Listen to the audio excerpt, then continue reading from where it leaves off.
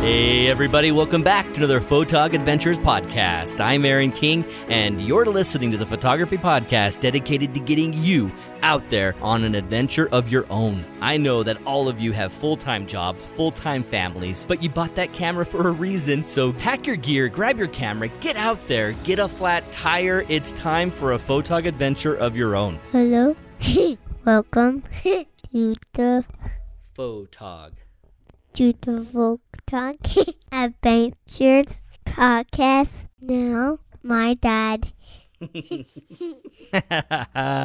Love that girl. That's Josie, my daughter. She is 3 years old, turning 4 in May. And for those of you longtime listeners, she's the daughter who, at the day of her birth, I captured my first shot of the abandoned train trestle. Yes. I know, some of you are thinking right now, well, that's a bad father. The day that she was born, he was out doing Milky Way? Okay, put it in perspective. If you've heard the story before, I'll make it a lot faster than you expect. My wife was sleeping on drugs. The baby was with the nurses. There was nothing there at the hospital for me except for sleeping on the couch, kind of in solidarity. And all I wanted to do was go for a few hours out to the train trestle, which was only an hour and a half away. Why not? And my wife agreed. And so, yeah, I did get a chance to go out on Josie's day of birth and do a Milky Way shot. So, hey guys, welcome into the Photog Adventures podcast. Today, I am going to share with you a treat that comes from something that most of you have only a little bit of an idea about. It's the Milky Way Photographers Guild. It is active, it is live, it is available for you to join. If you go to any of my websites, I am not promoting it right now. I haven't really put the links up there, shame on me, but there is a link down below for you to find it. You can go to MilkyWayPhotographersGuild.com. Tomorrow is our roundtable, our first ever roundtable where we're live, and it's a live stream with Bryony Richards and Eric Benedetti. They will be right here in studio joining me tomorrow night. So if you're listening to this podcast right now on Thursday evening, you will know that you have until 7 p.m. Mountain Time to join the Guild and find the link for our live stream of the Eric Benedetti, Bryony Richards Milky Way Roundtable.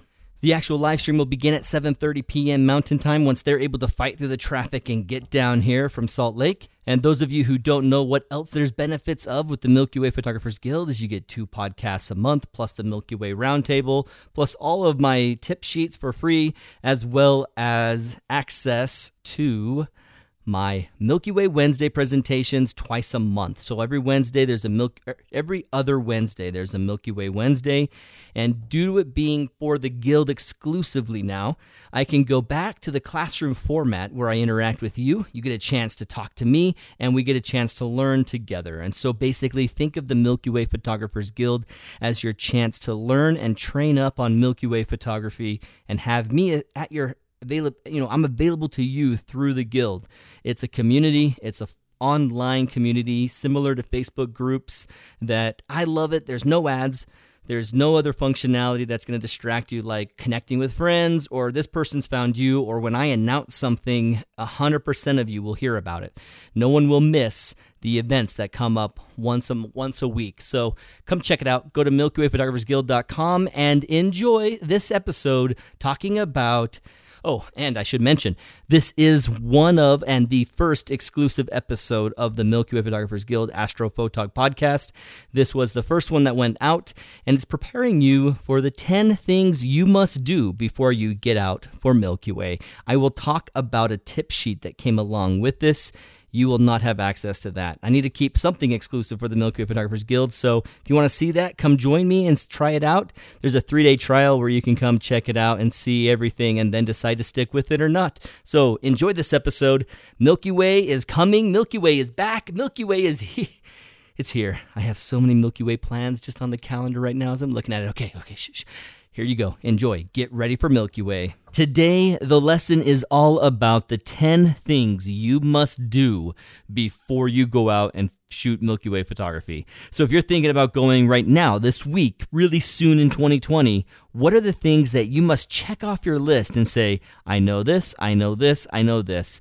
If you know these 10 things, you will get a properly exposed Milky Way shot. Will you get a great image? Will you have great composition? Will you end up with great conditions? No, none of this is promising any of that, but it is the base of everything. It is something you will have to do every time. Eventually, some of the gear elements of these 10 will actually be second nature, and you've already checked them off the list, and you're bringing the same gear every time, and so you don't have to really think about it, just know that you have it with you. But beyond that, this is going to be your Milky Way Bible, your 10 things you must know and do. And if you don't know any of these things, if you don't know even one of them, you're going to be missing out somewhere, or you're going to have a challenge in something. Like, for instance, number 10. That is going to be a big one if you don't do it already.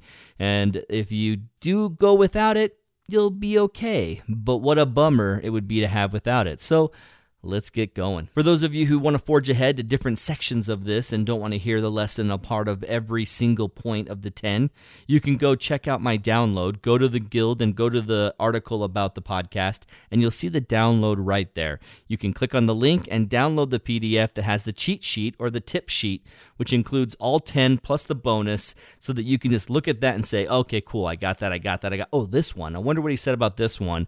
I'm going to go to the podcast and fast forward through to that point. In the notes, I'll do my best to say the minute that every single one of these points came through, so you can fast forward to that minute and say, I want to hear point number 8 and find out what that one was. And I want to hear number 7. Let's go back to 7. What minute was that? So you can check out that in the notes on the article in the Milky Way Photographers Guild. So go to the Guild and check out the featured article about episode 1. 3 of these items right in the beginning are going to be stuff entirely without your camera. Nothing to do with your camera, your tripod, nothing. You could have nothing else with you and focus on these 3 things and know them and get to know them. Say you have a camera coming, these are the things that you will do. And the very first one is quite obvious. Know the moon and the Milky Way. Know the moon and the Milky Way. Why? Why must you know the moon and the Milky Way? Well, obvious thing is that the moon, no matter how big it is, I've heard some people say that up to 40% illuminated, it can be okay, but honestly, the change in color is apparent with any sliver of moon, and I just threw my pencil. It doesn't matter if that sliver is just a thumbnail or if it is an actual gigantic moon. You're going to have a change of color in the sky, and depending on where it is in the sky, it could even be so much light that it's washing out the detail in parts of the Milky Way. Does that translate into something that's not going to work? No, there's situations at astro twilight you might even enjoy a Milky Way and don't care that it's much more blue than typically at full darkness. But that's okay. Here's the thing. If you want to have your best success and get a Milky Way at the time of full darkness, you need to know where the moon is going to be in relationship with the Milky Way. And so I can give you a whole lesson entirely on each of these things, but if you haven't already found them on my YouTube channel, or if you haven't already seen them in the Milky Way course, then know that all year long in the Northern Hemisphere, we are going to have a Milky Way that goes like this. About end of January, into February, the Milky Way starts showing up. But when does it show up? It shows up at the end of the night, and what happens is it's barely rising. And so from February through March, you have this barely rising Milky Way towards the end of the night leading into the morning. Once April hits, you start having a panorama possibility really early in the evening, and so around midnight you're out. Around May, April, you're out at midnight all the way through to astro twilight. The Milky Way is rising, and it goes until it gets too bright. And so you're going to have 5 to 6 hours at that time. And then when you're looking at the summer months, June, July, August, that Milky Way is going to be up all night long. It's going to be up already when the night gets fully dark, and it's going to be the darkness of the night that stops it from being visible. So when the brightness of the sunrise starts beginning at astro twilight, the Milky Way fades away. Then September through November, we have what is a setting Milky Way on the horizon, a very vertical Milky Way setting on the horizon, and it's going to get blocked. And that's what ends it for that time. And then December, there's no Milky Way whatsoever. So you need to know this about your Milky Way. What month is it? For instance, recently, I was looking at a January Milky Way. I wanted to do a time lapse showing, hey, here's the 2 nights before When you look at photopills, you notice that actually there's a distinct day that it says, okay, the Milky Way core is visible. It's going to be visible, but what's it talking about? The core is huge. How is it just not visible? Is it when the very top? Imagine a basketball. Is the basketball just barely going over the horizon and you see the top of it, now it's visible? Well, no. In photopills, there's a center of the basketball, whereas the star, which is actually in black hole, closest to the black hole of the Milky Way. So that star closer to the black hole, the center of the Milky Way, this Sagittarius A asterisk, that is the center of the Milky Way galaxy. And when that arises above the horizon, now the apparent horizon, it doesn't account for the fact that you have hills, mountains, buildings. There's another part of photopills that will account for those. But what's happening is once that point has hit in the horizon, bing, it's visible. And so on the first day of January, like say January 19th, it said for my area, it became visible for the first time in the year. But realistically, the 18th, the 17th, even the 16th, you saw a good chunk of the core, especially if you went somewhere like Island in the Sky and were up high looking across the horizon. There was nothing blocking your view except for the La Salle Mountains way off in the distance. And so I know that I could capture a Milky Way time-lapse there and show how here's the night when photopills said it wasn't there, and here's a night when the Milky Way is shown on photopills as having been visible. Look at the differences. They're so barely different. And so I really wanted to have that time-lapse video, that YouTube video that teaches that and says, you know what? Photopills is absolutely accurate with that one section of the Milky Way core, but know that there's so much more depending on how flat your terrain is. And so I wanted to kind of teach that, and I was getting excited to go. And I know the moon and the Milky Way. I know it like the back of my hand. I really have studied it a lot in the last 4 years, like intensely. So you would think that maybe I wouldn't mess up. You would think that I wouldn't think something about, oh yeah, this will work perfect. I can go then. Oh, that weather looks good. Let's do it. So here I was planning my trip, charging the batteries, putting things into my bin, getting ready to drive, thinking, okay, I'm going to drive all night. I'm going to be down there at Island in the Sky, record a time-lapse. I'll start my time-lapse, get the tripod set up, and I'll go to bed. I'll sleep while the time-lapse runs. That'll be easy.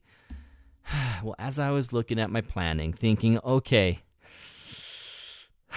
will this be worth the drive through some snowy mountain passes? I have at least one when I drive from northern Utah through the canyon down into Moab area. And when I was doing this last check, after hours of having decided of already going, I realized that blue line on photopills is the moon, right? Oh, I didn't check the moon. Okay, when is the moon up? When is the moon up versus when my Milky Way core is up? Turns out the moon was going to rise just before the time-lapse needed to be starting for showing the Milky Way come over the horizon, and then it would go up the rest of the morning. So I was like, oh gosh, dang it, I did not account for the moon. Weather was good. It was January, and weather looked good.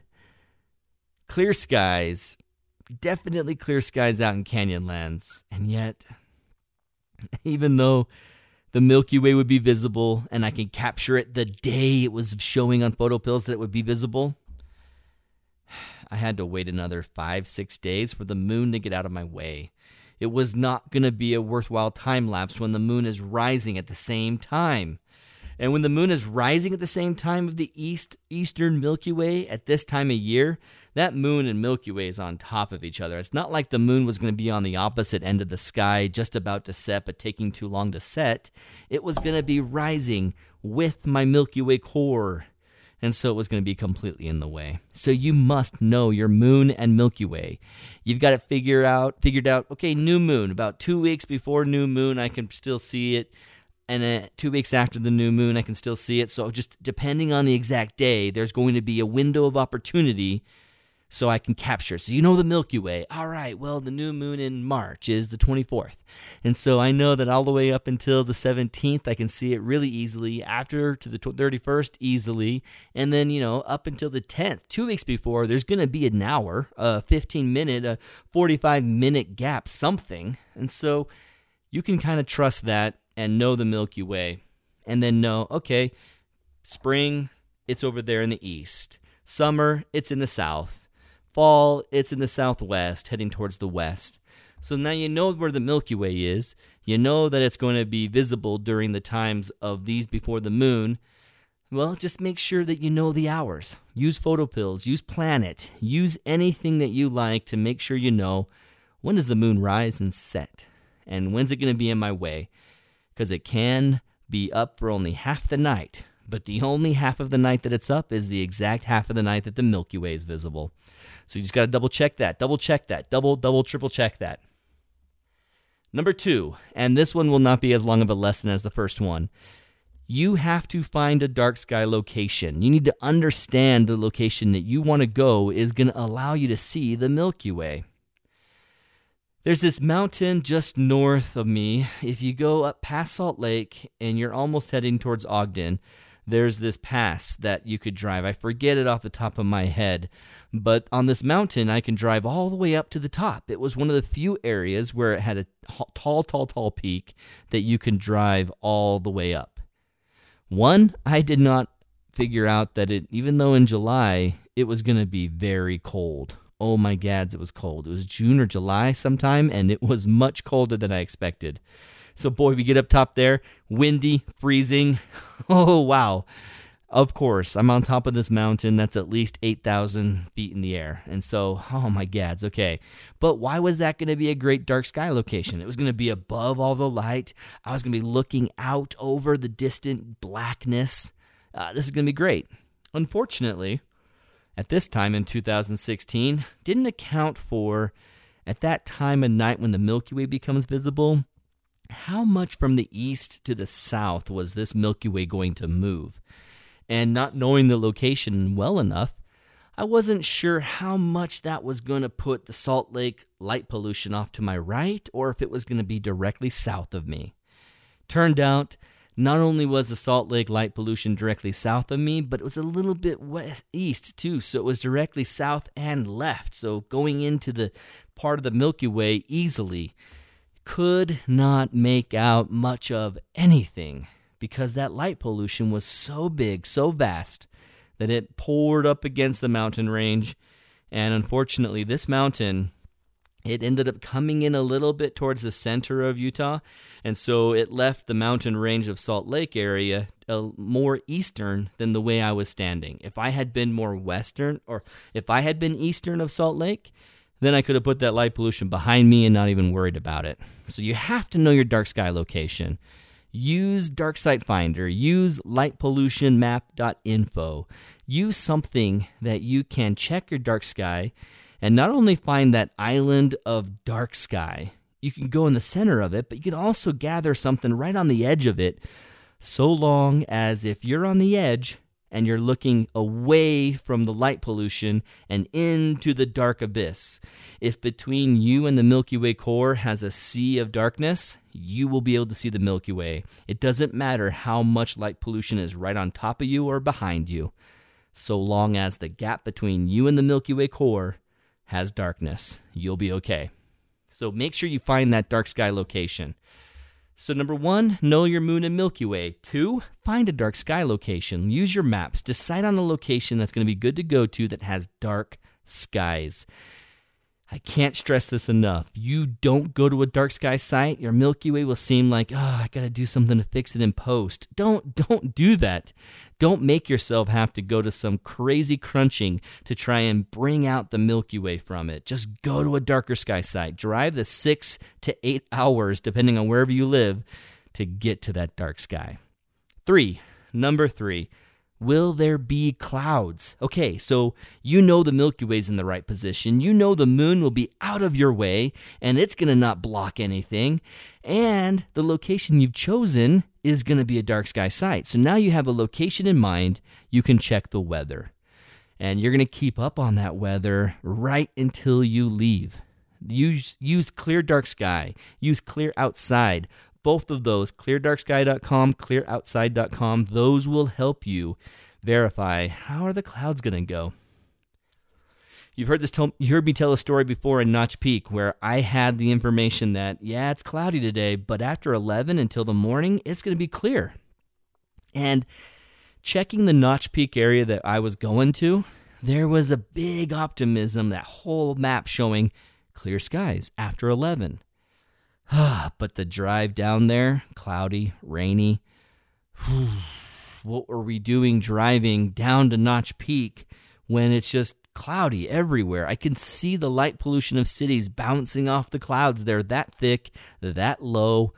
Complete failure. It's going to be a complete skunking once we get there. But it said at 11 p.m. it's going to get clear. Well, we kept driving.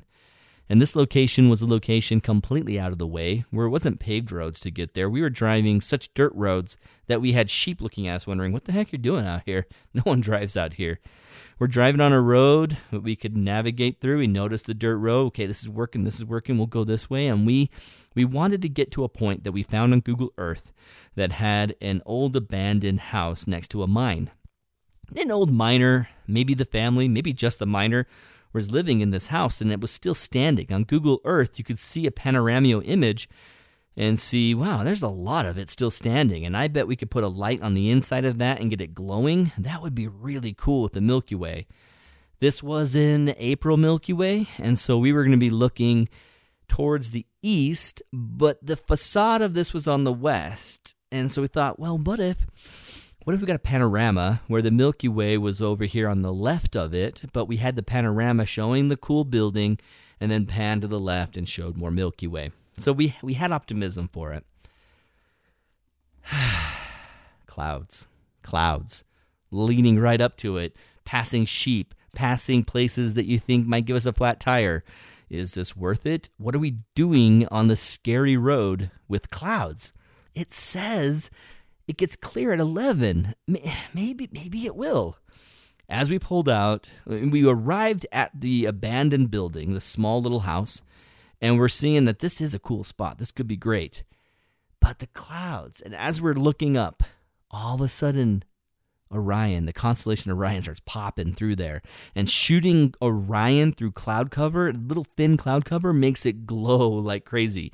Betelgeuse, Rigel, those orangish yellow, and blue stars, they just vibrantly pop off the sky with that thin cloud layer. And it did. It went from being full clouds to thin to, oh my gads, I can look right above me and there's nothing but stars. It was amazing. So you can trust the apps cleardarksky.com and clearoutside.com.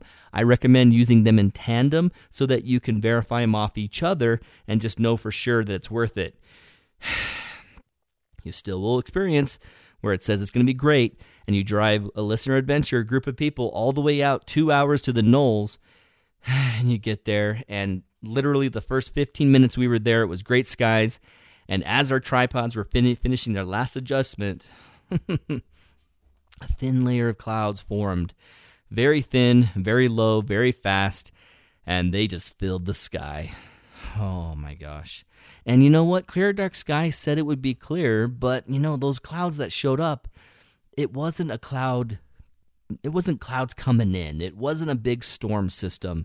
It was still a clear night. It just, moisture combined with temperature formed some new clouds right locally above us, and that thin layer was just enough to skunk us.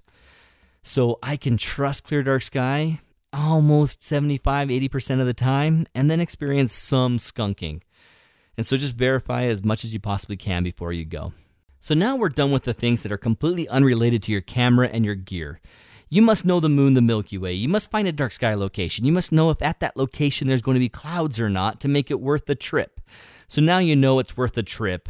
What are you going to take, and how do you know your gear before you go? Don't figure these things out once you're on location. Don't do this in the dark. Figure these things out at home before you go. Know your gear, number 1. Camera body and lens. Now, I'm just saying everything, right? Camera body and lens? No, trust me. We break it down to things that have broken people's mood and their resolve in workshops if they don't know these things before they got out there. So first off, your camera body. What do you got to know about your camera body? Double check it. Make sure your camera body has live view. Live view is incredibly helpful, incredibly critical to get a good focus on the stars. And if your shot is not in focus, you will be mad. You will be frustrated, and you will feel like it was a waste of time. So you make sure your camera body has even the feature of going into a live view of sorts that you feel comfortable that you can use to capture the Milky Way. Can't go over 1600 ISO was a camera body we ran into. What you telling me your camera can't go over 1600 ISO? Oh yeah, it's this older one. Oh wow, yeah, that thing is much older than I expected. This can't even go over 1600 ISO. It's going to be really hard to expose properly for the Milky Way, but we can try and fix that in post and crunch things and make it look weird. And guess what? It looked really weird, and it was not cool. We tried so hard at the Creative Photography Retreat in Las Vegas, and we just couldn't get his camera to cooperate. We did our best on location, but when you look at the images later, dang it. Well, what about the lens? Did you look up and see what is the lens everyone's using for Milky Way photography? Oh, the Rokinon, huh? I'm gonna get that. Well, were you careful to make sure that lens fit your camera body? Were you sitting there with a Canon EF mount and you got a Sony or a Nikon version of the Rokinon lens accidentally? And is that lens fast? So you need to know your gear, whether your camera body can do some critical things, fit your lens, and whether your lens is fast. Fast meaning it has an f2.8 f-stop or better. And better is going to a smaller number. So f2.8, f2, f1.8, 1.4, f0.95. I mean, you can get such a good image with a faster lens. You have two lenses, both equally expensive, equally great glass, but if one is an f1.4 and the other is an f2.8, the f1.4 will outperform that one easy just because of the light bucket size of the lens. So know those things, get them, know them. But now that you verified that your camera does have live view, that your camera can fit your lens, well, what do you got to make sure you do? You need to make sure, number 5, know your gear. Where is live view? How do I activate it? What button needs to be pressed? What button needs to be toggled off to allow it if in some cases you have some weird thing that's fighting with it? Know your camera. Know where the heck live view is. If you don't know it, find it. And once you do find it, practice getting to it in the dark. Go to your bathroom, grab your camera, turn it on, and then start fumbling around with the buttons in the dark and see how well you handle it. No. I am not saying put your headlamp on and see how good it goes in the dark. How many of you are going to go out and do Milky Way photography completely alone? How many of you are going to go to locations that are popular? Many of you are going to have people next to you whether you brought them or not. And so when you get there and you find out that you can't have your headlamp on white light or heaven forbid red light, which, yes, I have learned to hate red light because I can fix an image that has some white light in it. But when it has red light in it, so much more work has to go in to bring back the natural colors of what was there. But if you have a little white light burst on your image, you can darken that and it still looks natural. You have a red light burst going all over the place? Ugh. Thank you very much, red light guy.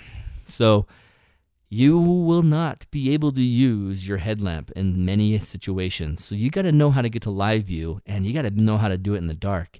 In fact, everything I'm about to tell you, you need to know how to do in the dark. So get these tips, remember them, learn your camera, and then learn your camera in the dark. So live view, know how to get there. Man, I can't tell you the few times, not many because I try my best to prepare people, but the few times that people have come to workshops that have had a focus fail, it's because they couldn't get to live view. Whether their camera was capable of it or not, it was killing them that they could not go to a live view to look at the star. And in that live view, here's the thing that you must think of. In live view, do I have a clear, easy view of a bright star or a planet? For instance, can you zoom? Do you know where the zoom is on your live view, where you're in live and now you're zooming an extra amount? On my Canon 6D and 5D Mark IV, I can go into live view and then use a zoom on the magnifying glass button and zoom into times 2, times 5, times 10.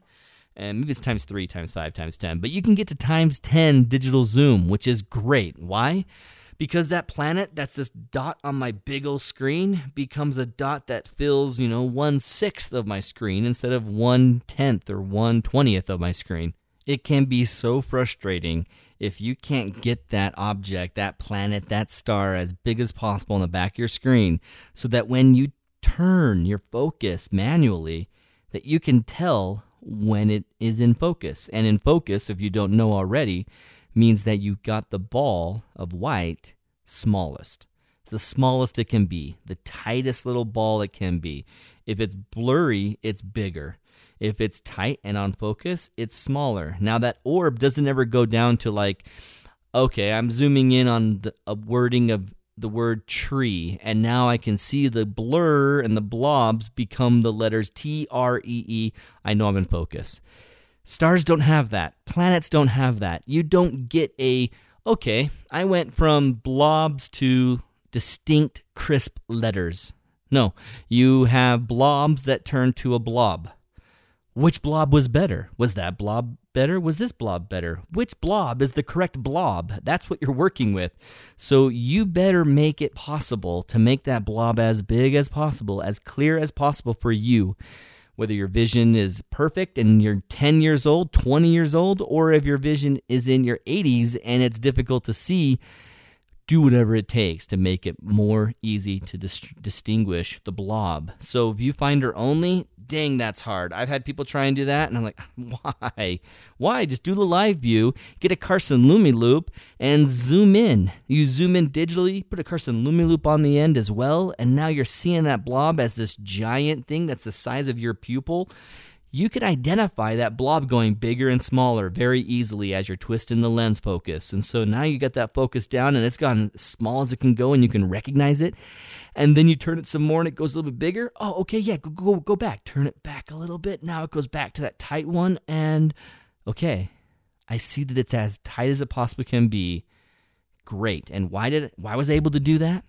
Because I knew my gear before I got out there. I knew how to get live view on, and I knew how to zoom digitally so I can get it as big as possible, and maybe even brought a loop with me, like the Carson LumiLoop, the $5 easy-to-buy Carson LumiLoop, to help me make sure that I have it. And as a bonus note, try to remove distracting elements off your live view. If you happen to have zebras that are showing you when you're over-highlighted, it might have a blinky that's happened, some blinks that are happening on all your white spots and saying, hey, I'm in focus, or hey, this is overset, this is going to be too bright and perhaps overexposed. If you have those kind of elements on your LCD screen going, that's going to be annoying, obnoxious, and difficult to look past it. So know how to turn those off.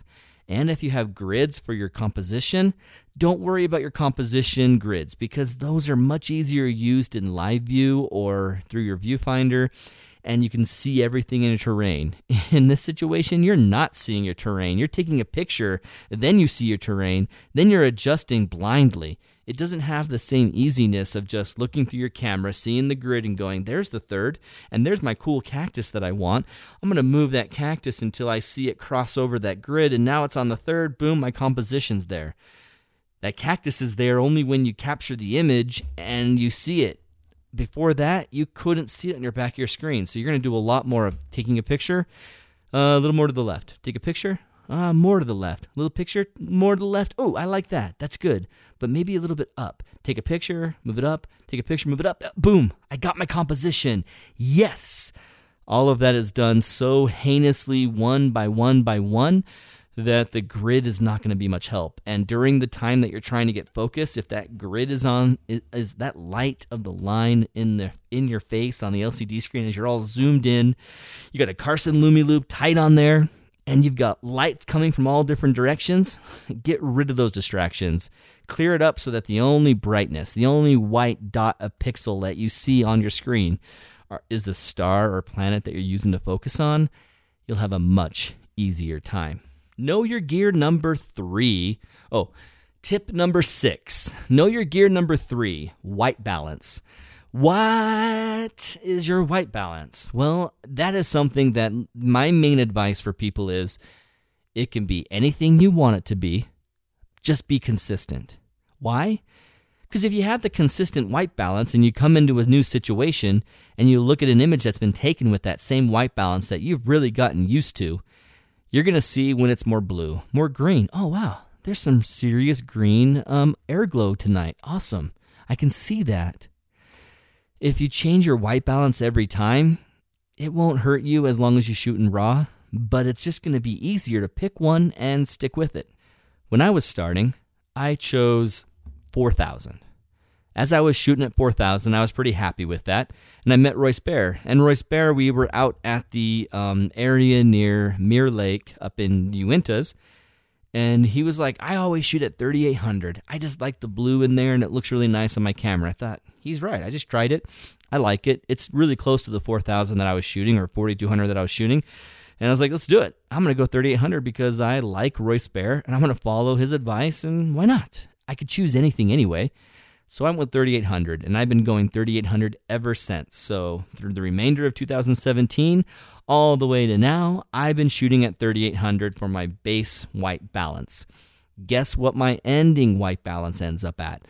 My post-processing will always get into the 4,000s and go up from 4,100 to 4,800. It just depends on the image and my mood at the time of post-processing. If I was Roger Clark, I'd tell you 5,000. Go somewhere up there.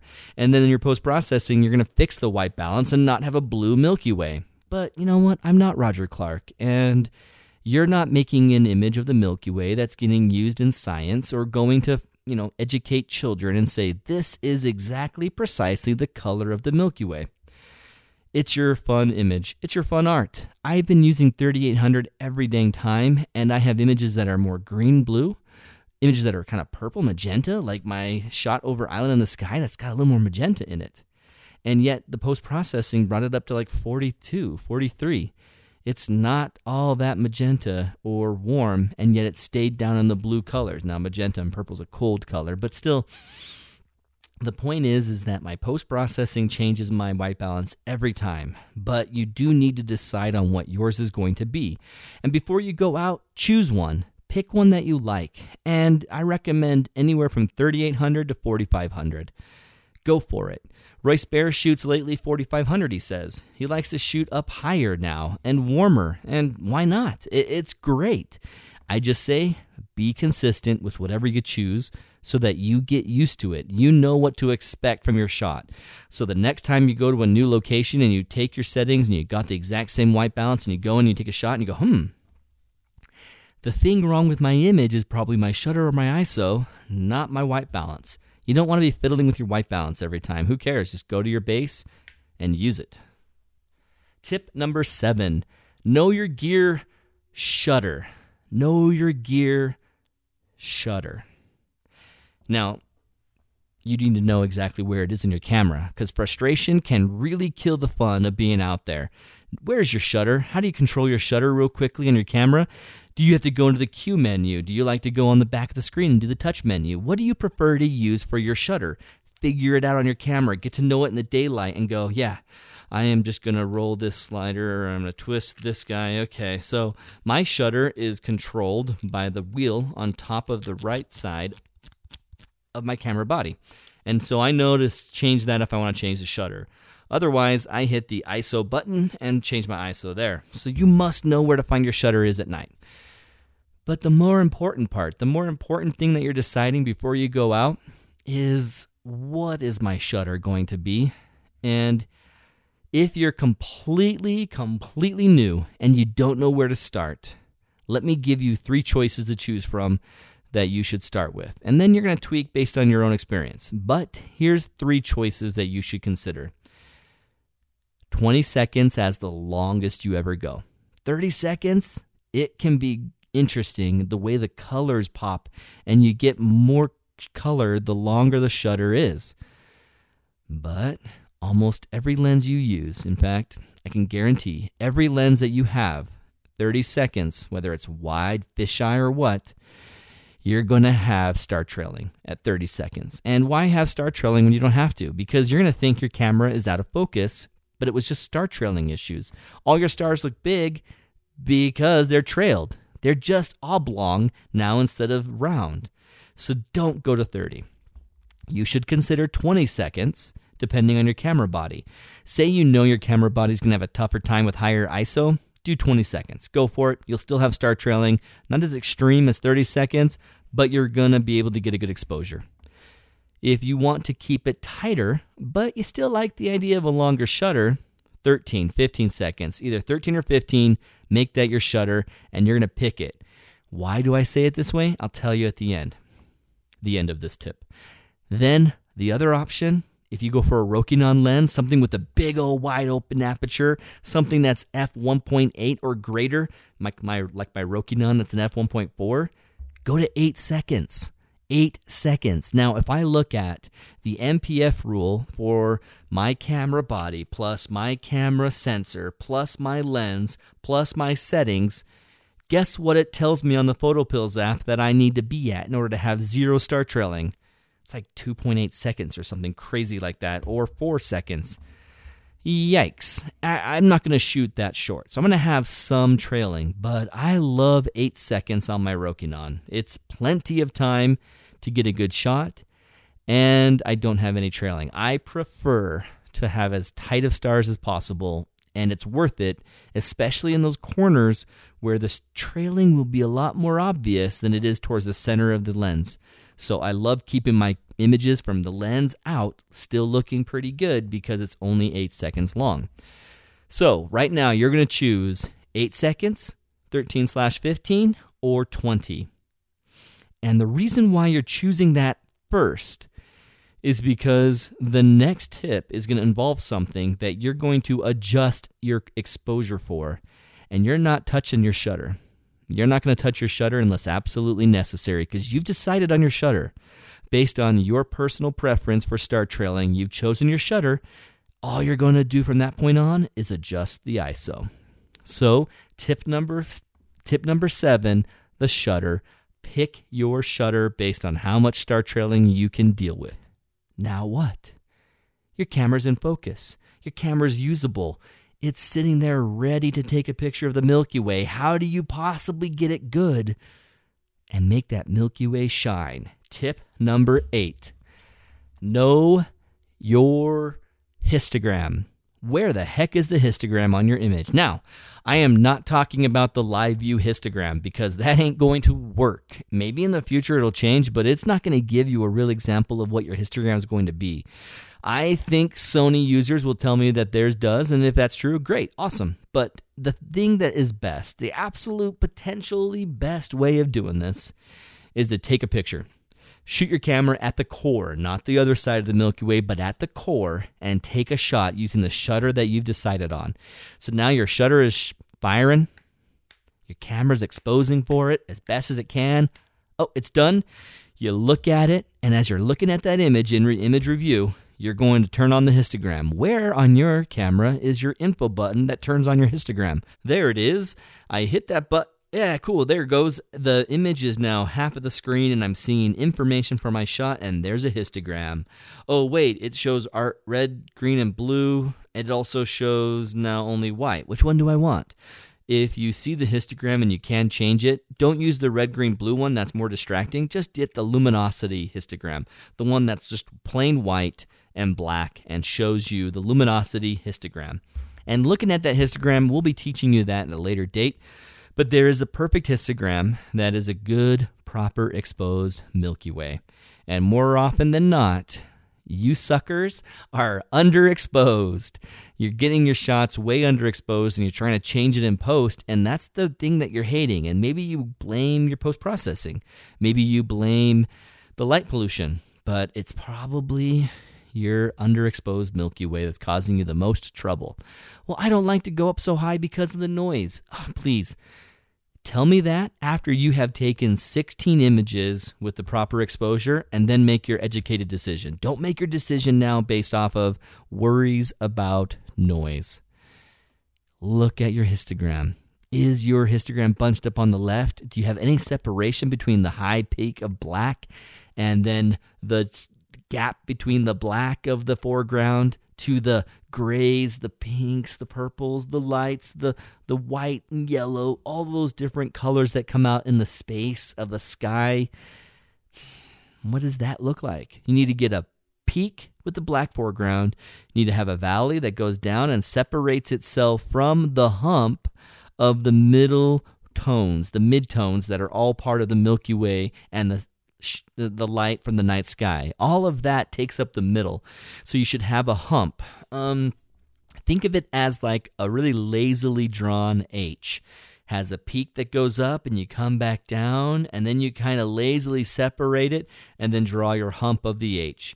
And so that look is going to be on the tip sheet. If you go to the tip sheet download, you'll see the look of the histogram that you want, where now your data is all coming as close to the middle as possible, but you're not going beyond it too much. Because if you go beyond it too much, exposed to the right method, you will lead to overexposing elements of your Milky Way. So here's the great begin, the great start. Here's where you're going to start with all your images and then work from there with experience. So your first image, you decided on 13 seconds. Now your histogram is underexposed. What do? I'm going to try 6,000 ISO. Take a picture. Check your histogram. It's moved closer, but it's definitely not touching the middle. I could see that I don't have as much separation from the black peak and my hump, and so let's get some more separation there. I'm going to go up to 8,000 ISO. Kablamo. If you have a Rokinon lens and a Canon 6D or a Canon 5D Mark IV, you will see a great histogram at 8 seconds and an ISO of 8,000. And so you might find that around 8,000 ISO, you got your exposure too. But I never go past 3,200 ISO. I got so much noise. I'm telling you, try it 16 times or more before you complain to me on how it's looking. Because you will find, like I have found, that the noise I got in my image at an underexposed Milky Way was usually and typically introduced by my post-processing that it took me to get the Milky Way to pop on the screen. All that noise starts showing up because of all the crunching I'm doing in post-processing to make things pop. Or I could properly expose my Milky Way, make the dang thing pop now, and then just tweak some things back and up to make it look great and not worry about the noise, because guess what? It went away. The noise isn't there. You will have and you will find less noise in your image at a properly exposed Milky Way than you thought. Now, if there's still things that you're seeing, shoot a stack. Get a stack going, and then use Sequator, use Star Landscape Stacker, and make it silky smooth all you want. I don't do it personally that much. I like seeing a little bit of grain, but not everyone likes that. Most people don't, and I'm sure that it's something that you personally will choose one way or another, and there's no wrong way to do it. The only wrong way to do it is to underexpose your Milky Way. So make sure you have that histogram. You need to know how to see it on the back of your camera so that when you're there on location and you're capturing your image, you know, boom, histogram's up, I'm checking it. Oh, I'm going to tweak my ISO. So now, tip number 9, ISO. I just gave all those tips about the ISO. Basically, I explained the entire histogram explaining the ISO. So just know that the ISO, where is it? Where's the button that controls my ISO? Do I need to go into the menu manually to find my ISO controls? I've seen some cameras where at least the user and owner of that camera found it easier to go into their menus. I personally have a Canon, so I click the ISO button on the top, and I notice that of all my buttons up here, these round little hockey pucks, these little black hockey pucks, there's one that has a dot in the center. All of them are smooth except for the ISO button where there's a dot. So like a blind man looking for Braille, I'm going to feel a dot that's different on the one button. And so in the dark, I know, oh, there's my ISO button. I hit it, boom, change it, 6,000. Boom, hit it, 8,000. How about 10,000? How about 12,800? I can change my ISO without even thinking because I know where that button is and I can find it in the dark thanks to the dot, the Braille marking on the button. Thank you, Canon, you beautiful beast. Now, if you have a Sony or a Nikon, you have an awesome camera too, so don't worry. If you have a Pentax, get out. No, if you have any camera, you have a great camera. Just make sure you know your camera. What does your camera need you to do? Figure it out. Tip number 10, the last tip before I go to a bonus tip. Know your gear.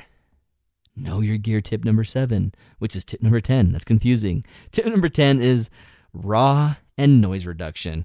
Once you've got all the knowledge of how to make sure you expose your picture well, before you even take your picture, the one that you're going to keep, you better know in your menu system, and you can do this right now. You don't have to do this the day before you leave.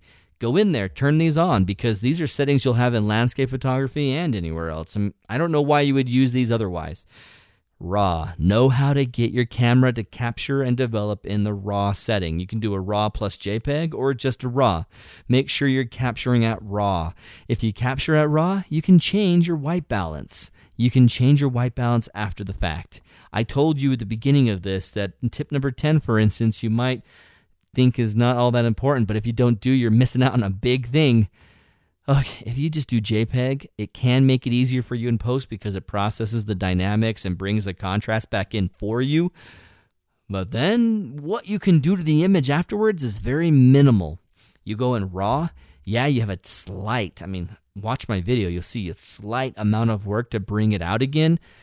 But it's worth it because you can change everything from white balance to lens profile corrections, all those things that are going to keep your image from having any compression, starting off completely from RAW, a noiseless, lossless, zero compressed image that you can work from, and then save it out as a compressed image, JPEG, or something that you want to put on Facebook or Instagram or on your phone. So shoot in RAW. And know where that setting is in there. And on top of this, when you're in the settings already, go in and check your noise reduction. Wherever you call it on your camera. In Canon, we call it high ISO noise reduction and long shutter noise reduction. So you're going to want to turn those off. You don't want that noise reduction happening in camera. You can do that noise reduction on your own outside. Just don't let the camera change your image. Don't let Nikon, Sony, or Canon decide for you how to handle that. In some cases, it's better. I know Fujifilm, when they set some of their presets, they love it how the camera does that for them, and it looks better. And you know what? I respect that. If that's how your camera's going, use it. But my basic advice is to know where that is, turn those off. No high ISO noise reduction, no long shutter and long exposure noise reduction. Just turn those off. Why? When you're shooting a shot, like in Canon on the long exposure noise reduction, what it basically does is you take an image and then it shoots a second image of black equally as long. So if it was an 8-second shutter, your 8-second image is going to finish, then your camera is going to wait for 8 seconds capturing a black image and then allow you back into the camera. If you're doing a panorama and you want to do it quickly, you got 8 seconds in between each image, and that really delays you, and that's an annoying process that's not going to really benefit you. You're going to be great without it. So turn off the high ISO noise reduction and the long exposure noise reduction. You'll be much, much better off. So those are the 10 tips. Here's the bonus tips. Now, these are going to be just a smattering of options that you should think about. But just know these things about your camera. 1, know your drive mode. Your drive mode is on your camera. You can set up whether it's going to be a single image, a multiple image, a high, fast moving high. It's called high and low, which is a difference in how fast the shutter will take multiple images. And you can change it also to a 2-second or a 10-second timer. Your camera might have more settings than that, but basically I always have mine in a 2-second timer so that I can hit that and then just step back from my tripod. I don't actually step back because that could cause more vibration and movement. I hit that button, then I move my arms away, and then I settle. I don't touch my tripod. I don't touch the dangling neck strap. If you happen to have a neck strap on your camera still, I don't touch anything.